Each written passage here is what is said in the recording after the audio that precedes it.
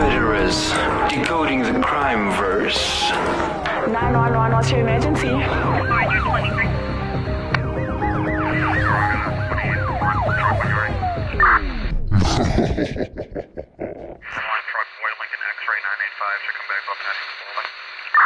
Welcome to Decoding the Crime Verse. I am Nolty Lee. And I am Danny, and today we're back with another serial killer. Because why not? That is why we started the show after all. You can't complain. No, I'm just coughing. Sure. It's fine. You know, we didn't start the show for serial we killers. did. Let's just clarify. Let me we tell you started the this story. Show because we like crime. And Nolene and I were at lunch with a group of people. And we somehow got onto the topic of serial killers. And we realized our common love for it. And then we were asked to do the show. okay, but like we didn't do it for serial killers. We did it for crime. And now I feel like every single time it's Danny's turn to pick, we're doing someone who's crazy. Like, yeah, but there are crazy people out there. We can't just not speak about crazy people. You know what? You yourself are crazy, so. Okay, now it comes back to me because she wants to do serial killers. So, in the 1970s, New York was hit with a wave of terror as the son of Sam roamed the streets. Today, we will look at one of the most notorious serial killers in American history. Now, he is quite a famous serial killer. Yeah. But yesterday, I'm speaking to the lady I work for, and she was, because we were speaking about my trip to London, and she was explaining about this barber who used to be in London, and then he'd kill the people who came into the shops, bake them into pies, and then sell them on the street. I've heard that somewhere. I've never heard this. This is why you don't eat pie at nice restaurants. Just saying. No, aren't you eating? Nolene, you think you're so funny. It's not even shady. I'm just trying to say, like, why would you, like, go and eat pie of all the... You know people are crazy, right? People are putting human meat in pies. Why would you go and voluntarily... Nolene is just taking jabs at people that aren't even I am recording with not us. taking a jab at anybody. I was just saying. Okay, so... David Berkowitz was also known as the son of Sam and the 44 caliber killer. He was, an American serial killer who terrorized New York from July 1976 to July 1977. Berkowitz killed 6 people and wounded 7, most using a 44 caliber Bulldog revolver gun.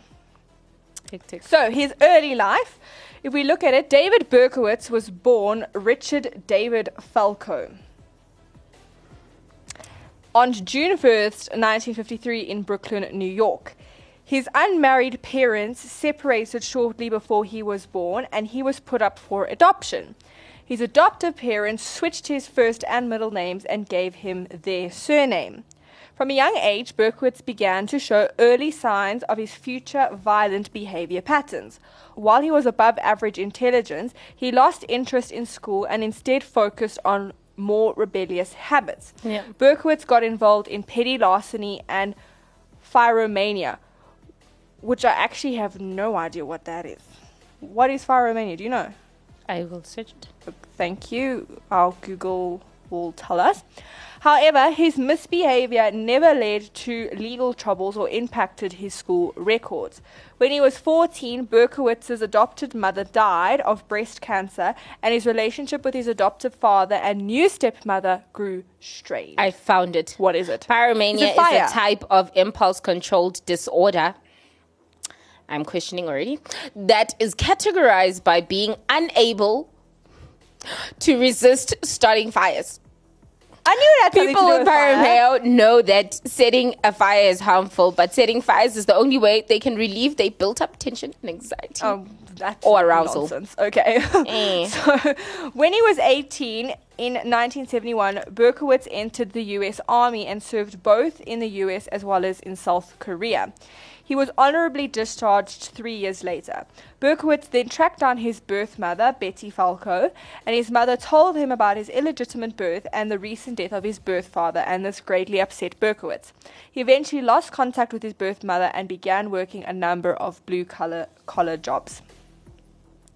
So, a bit of a rocky childhood. Yeah. But then we have his killing spree.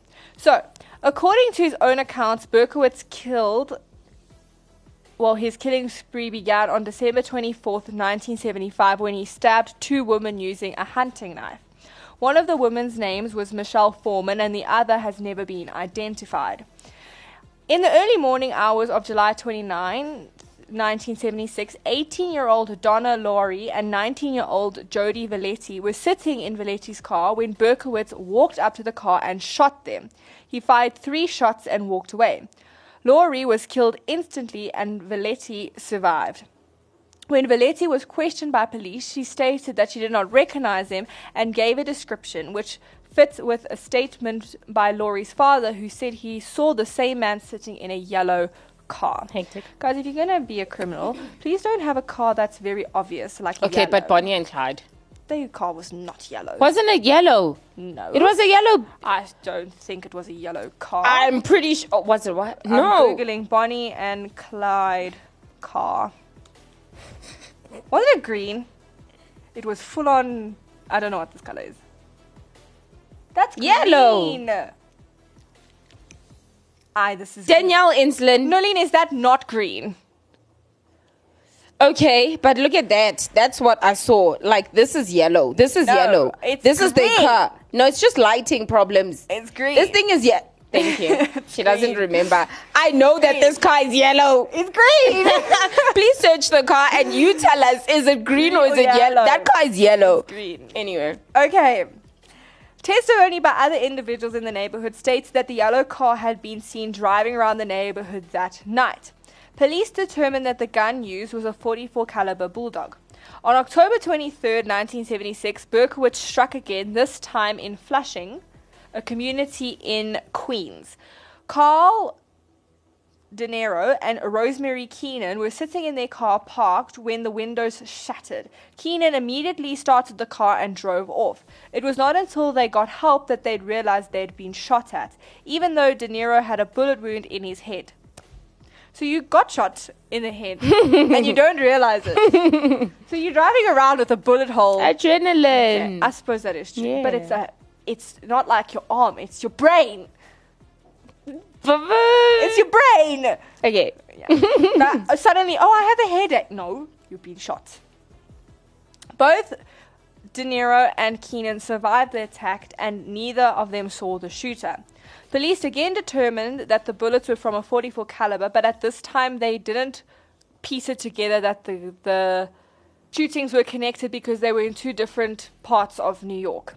Shortly after midnight on November 27th, 1976, 16-year-old Donna DeMacy and 18-year-old Joanne Lomino, if I'm saying any of these wrongs, I apologize, were sitting in on Lomino's porch in Queens. As they talked, a man approached them dressed in military fatigues. He began to ask them for direction in a high-pitched voice before taking out a revolver and shooting at them. They both fell, injured, and the shooter ran away. Both girls survived their wounds, but Lomino was paralyzed. Police were able to determine that the bullets were again from an unknown .44 caliber gun. They were also able to make a composite sketch based on the testimony from the girls and the neighborhood witnesses. My thing is, right, you're shooting at close range. How is it that most of the people have survived? Shooting funny. Like, your aim can't be that shocking. But anyway, on January 30th, 1977, Christine Frond and John Deal were sitting in Deal's car in Queens when their car was shot at. Deal suffered minor injuries and Frond died of injuries in the hospital. Neither victim saw the shooter. After this shooting, police publicly connected the case with the previous shootings. They observed that all the shootings involved a .44 caliber gun and the shooter seemed to target young women with long dark hair. When the composite sketches from various attacks were released, NYPD officials noted that they were likely searching for multiple shooters. On March 8, 1977, at Columbia University, student Virginia Force, this surname looks like it's German, but Nolene, do you want to try? Voskerichian. Voskerichian. was shot walking home from class. She lived just 1 block away from a fellow victim, Christine Freund. She was shot several times and eventually died of a gunshot wound to the head.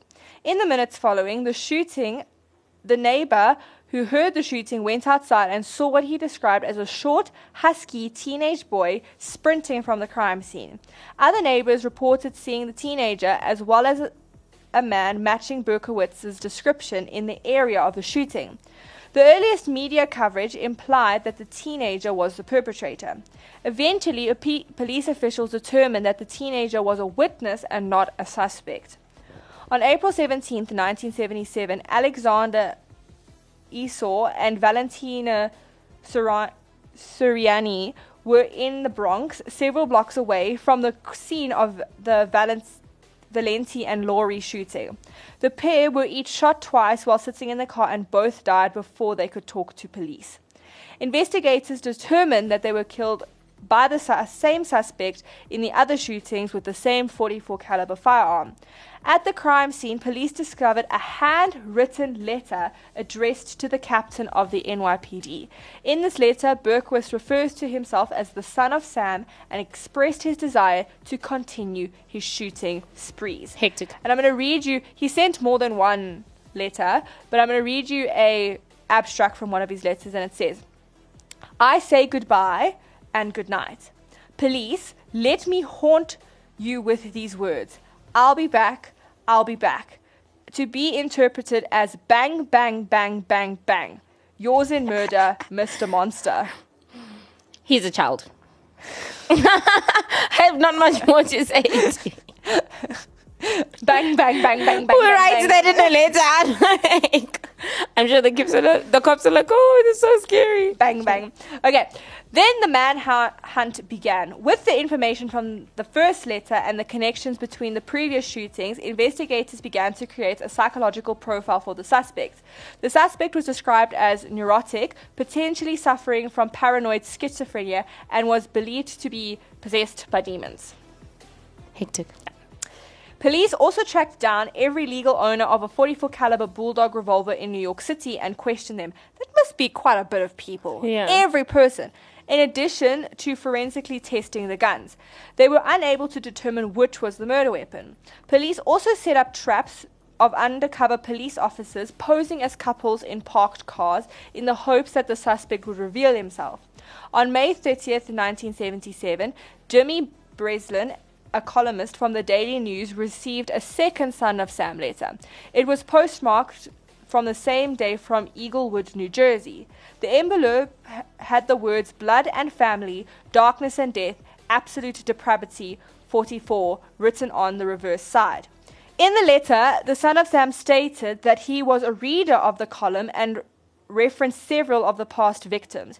He also continued to mock the New York City Police Department over its inability to solve the case. In the letter, he also asked, "What will you have for July 29?"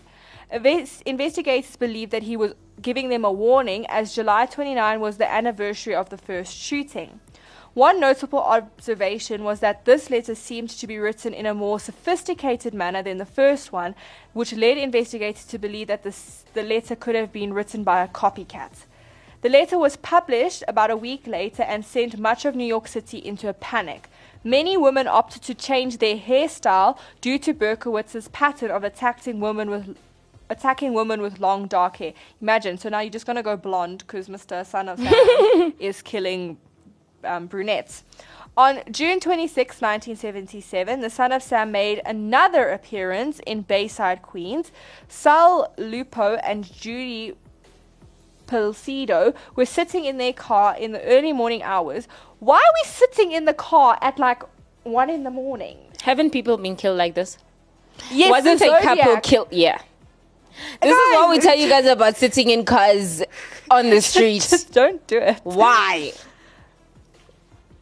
They were shot 3 times. They both suffered minor injuries and survived, though neither of them saw the attacker. However, witnesses reported seeing a tall, stocky man with dark hair fleeing the crime scene, as well as a blonde man with a mustache driving in the area. Police believe that the dark haired man was their suspect and the blonde man was a witness. On July 31st, 1977, just 2 days after the anniversary of the first shooting, Burka was shot again, this time in Brooklyn. Stacy Mozowitz and Robert Violante were in his car again, parked. You don't learn, that's your problem. Guys, seriously, parked near a park when a man walked up to the passenger side and began shooting. As usual. Stacy died at the hospital, but Robert suffered non-life-threatening injuries. Unlike most of the other female victims, Stacy did not have long or dark hair. There were several witnesses to the shooting who were able to provide descriptions of the shooter to the police. One of the witnesses described the man looking as if he was wearing a wig, which could account for the varying descriptions of the suspects either being blonde or dark-haired. Yeah. Several witnesses saw a man driving, matching Berkowitz's description, wearing a wig, driving a yellow car without any headlights and speeding away from the crime scene. Police decided to investigate the owners of every yellow car matching the description. David Berkowitz's car was one of those cars, but investigators initially pegged him as just a witness rather than a suspect. On August 10th, 1977, police searched Berkowitz's car. Inside, they found a rifle, a duffel bag filled with ammunition, maps of the crime scenes, and an unsent Son of Sam letter addressed to Sergeant Dowd of the Omega Task Force. Police decided to wait for Berkowitz to leave his apartment, hopefully with enough time to obtain a warrant, as they'd searched the car illegally. You see, guys, this is where the problem comes in. When you don't do things the right way, then the people get free. Yep. I don't understand. But anyway, the warrant never arrived, but police surrounded Berkowitz when he left his apartment holding a .44 Bulldog in a paper bag. When Berkowitz was arrested, he allegedly told the police, "Well, you got me. How come it took you such a long time?" When police searched Berkowitz's apartment, they found satanic graffiti drawn on the walls and diaries detailing his alleged 1,400 arsons in New York City. Can we please not blame this on a condition? Like, no. When Berkowitz was taken in for questioning, he quickly confessed to the shootings and stated that he would plead guilty. When police asked what his motivation for the killing spree was, he said that his former neighbor, Sam Carr, had a dog that was possessed by a demon, which told Berkowitz to kill. Sam Carr is the same Sam that inspired his nickname, the Son of Sam. Okay. Berkowitz was sentenced to 25 years in prison for each murder, served in New York's Supermax prison, which is Antica Correctional Facility. In February 1979, Berkowitz held a press conference and stated that his claims about demonic possession was a hoax. Berkowitz stated to a court-appointed psychiatrist that he was lashing out in anger against the world that he felt had rejected him. He felt he had been particularly rejected by women, which could be one of the reasons that he specifically targeted attractive women. Yeah. In 1999, Berkowitz was moved to Sullivan Correctional Facility, where he remains today. So he must be still alive. Yeah. That's quite freaky. He was young, though. So, yeah. So he was born he's 69. Yo, he's been in prison for years. Well, he's been in prison since 1979. Hectic. Is that right? Yeah. Damn. And I don't think he's ever getting out. Nah, just stay there, bro. But I also read somewhere that he'd converted to Christianity, but I don't know if that's true. I might be making things up or getting people Well, he has confused. had a lot of years. If he hasn't by now, Son I don't know of what to say to him. Sam, let's see, converts to, let's see. Because like we said, I know some, Jeffrey Dahmer claimed. But serial killer Son of Sam. Now he says he's born again. And he now says he's son of hope. And doesn't want to leave prison. What is wrong with this man and being a son of, like, 40 bruh? years after his deadly shooting spree terrorized New York City, David Berkowitz wants to stay behind bars and is a born-again Christian. In the years since his arrest ended, a reign of terror over New York City. He has rechristened himself as Son of Hope, claiming he's a born-again Christian. Whoa, he looks very different now. Look at him with his little Bible. Okay, but Son of Hope? Son of Hope. Like, yeah. why does he always have to be like Son of Son of Hope? It's weird. It's a weird dude. I don't even know. I think for me, like, he probably says still wanted that He is tension. genuinely sorrowful and does not want to get out of prison. He knows he deserved to die and deserves to be exactly where he is. But is he Christian then? Because then how is he not understanding that we've been saved from our sins? Son of Hope. Yeah. What hope does he have in his life? But like, I get he wants to pay for what he's did, done. yeah. I get that. But like, I feel like at the same time, he should understand that it's been paid for by now. Yeah, but just because he's now said he's a Christian doesn't, I mean, now anyone could start claiming they've converted to Christian and be let back out on the streets, you see. Yeah, but if he has the opportunity, he's choosing to stay in prison. But he didn't get parole. Oh, he hasn't No. yet? Oh, okay. So he's not thinking of any prison breaks anytime soon. Hopefully not. By other inmates, Berkowitz now participates in an online ministry that is operated for him by evangelical, where did that come from? Christians. He gets thousands of hits for that site because he is an interesting character. Son of Hope. I cannot reconcile his deeds with the person I know today. It is hard to believe that one time he was so wicked, so evil, so violent. You never know. Anyone can be saved. Yeah, I guess. I Paul was guess. killing Christians, so... And Yeah. Son of Sam was killing brunettes in their cars. Yeah. So I suppose the only way we'll ever know is if you get to heaven one day and he's there or if he's not there. Danny, you would have died in your car. Yes. I would have. Shame. Man, if I knew someone was killing people in their car, do you think I'd get in a car? I don't think they Absolutely knew at that point in time. Sorry, in the news, couple killed in car. Couple killed. I'm not setting foot in a car. I'm not leaving my house. I'm changing. I'm going blonde, even though I'd look like a ghost. And no. Hectic. No. So, yes, that is the Son of Sam. He's one of those, I mean, but he really was. I mean, he's those type that send letters and Yeah. they're there for He the wanted thrill of the it. attention and the thrill and The thrill. Ooh. Oh, what do you feel about the demonic dog statement? Like, I don't even know what to say. Like, the demonic dog I'm sorry. told me. If a dog comes up to me and starts speaking, I'm going to look at it and I'm going to be like, Jesus. Not if Take you're me the now, son it's of fine. Not if you're the son of Sam. If you are, you leaning in and you're like, tell me what. Sorry, you wanna Nolene, what say. are you doing if the dog is talking to If you? you're the son of Sam, you're listening to the dog and you're taking instructions. I'm asking what you would do. Me, I'm not even there, bro. I'm not even there. Oh, guys, if a dog started talking to me, absolutely not. I would have known I've lost it. I would have booked myself into hospital. I think I'd just fall down right there, like drop, finished. That's the Imagine, end of I'd me. just look at it and I'd be like, what? No? Yeah. So, very much one of the most famous serial killers out there. He's Yeah. known by a lot of people. And I mean, he did to terrorize that New York like that. I Yeah. mean, he had 13 victims in total. And I feel when it comes to serial killers, I never think we actually grasp how many people they could have killed. Yeah.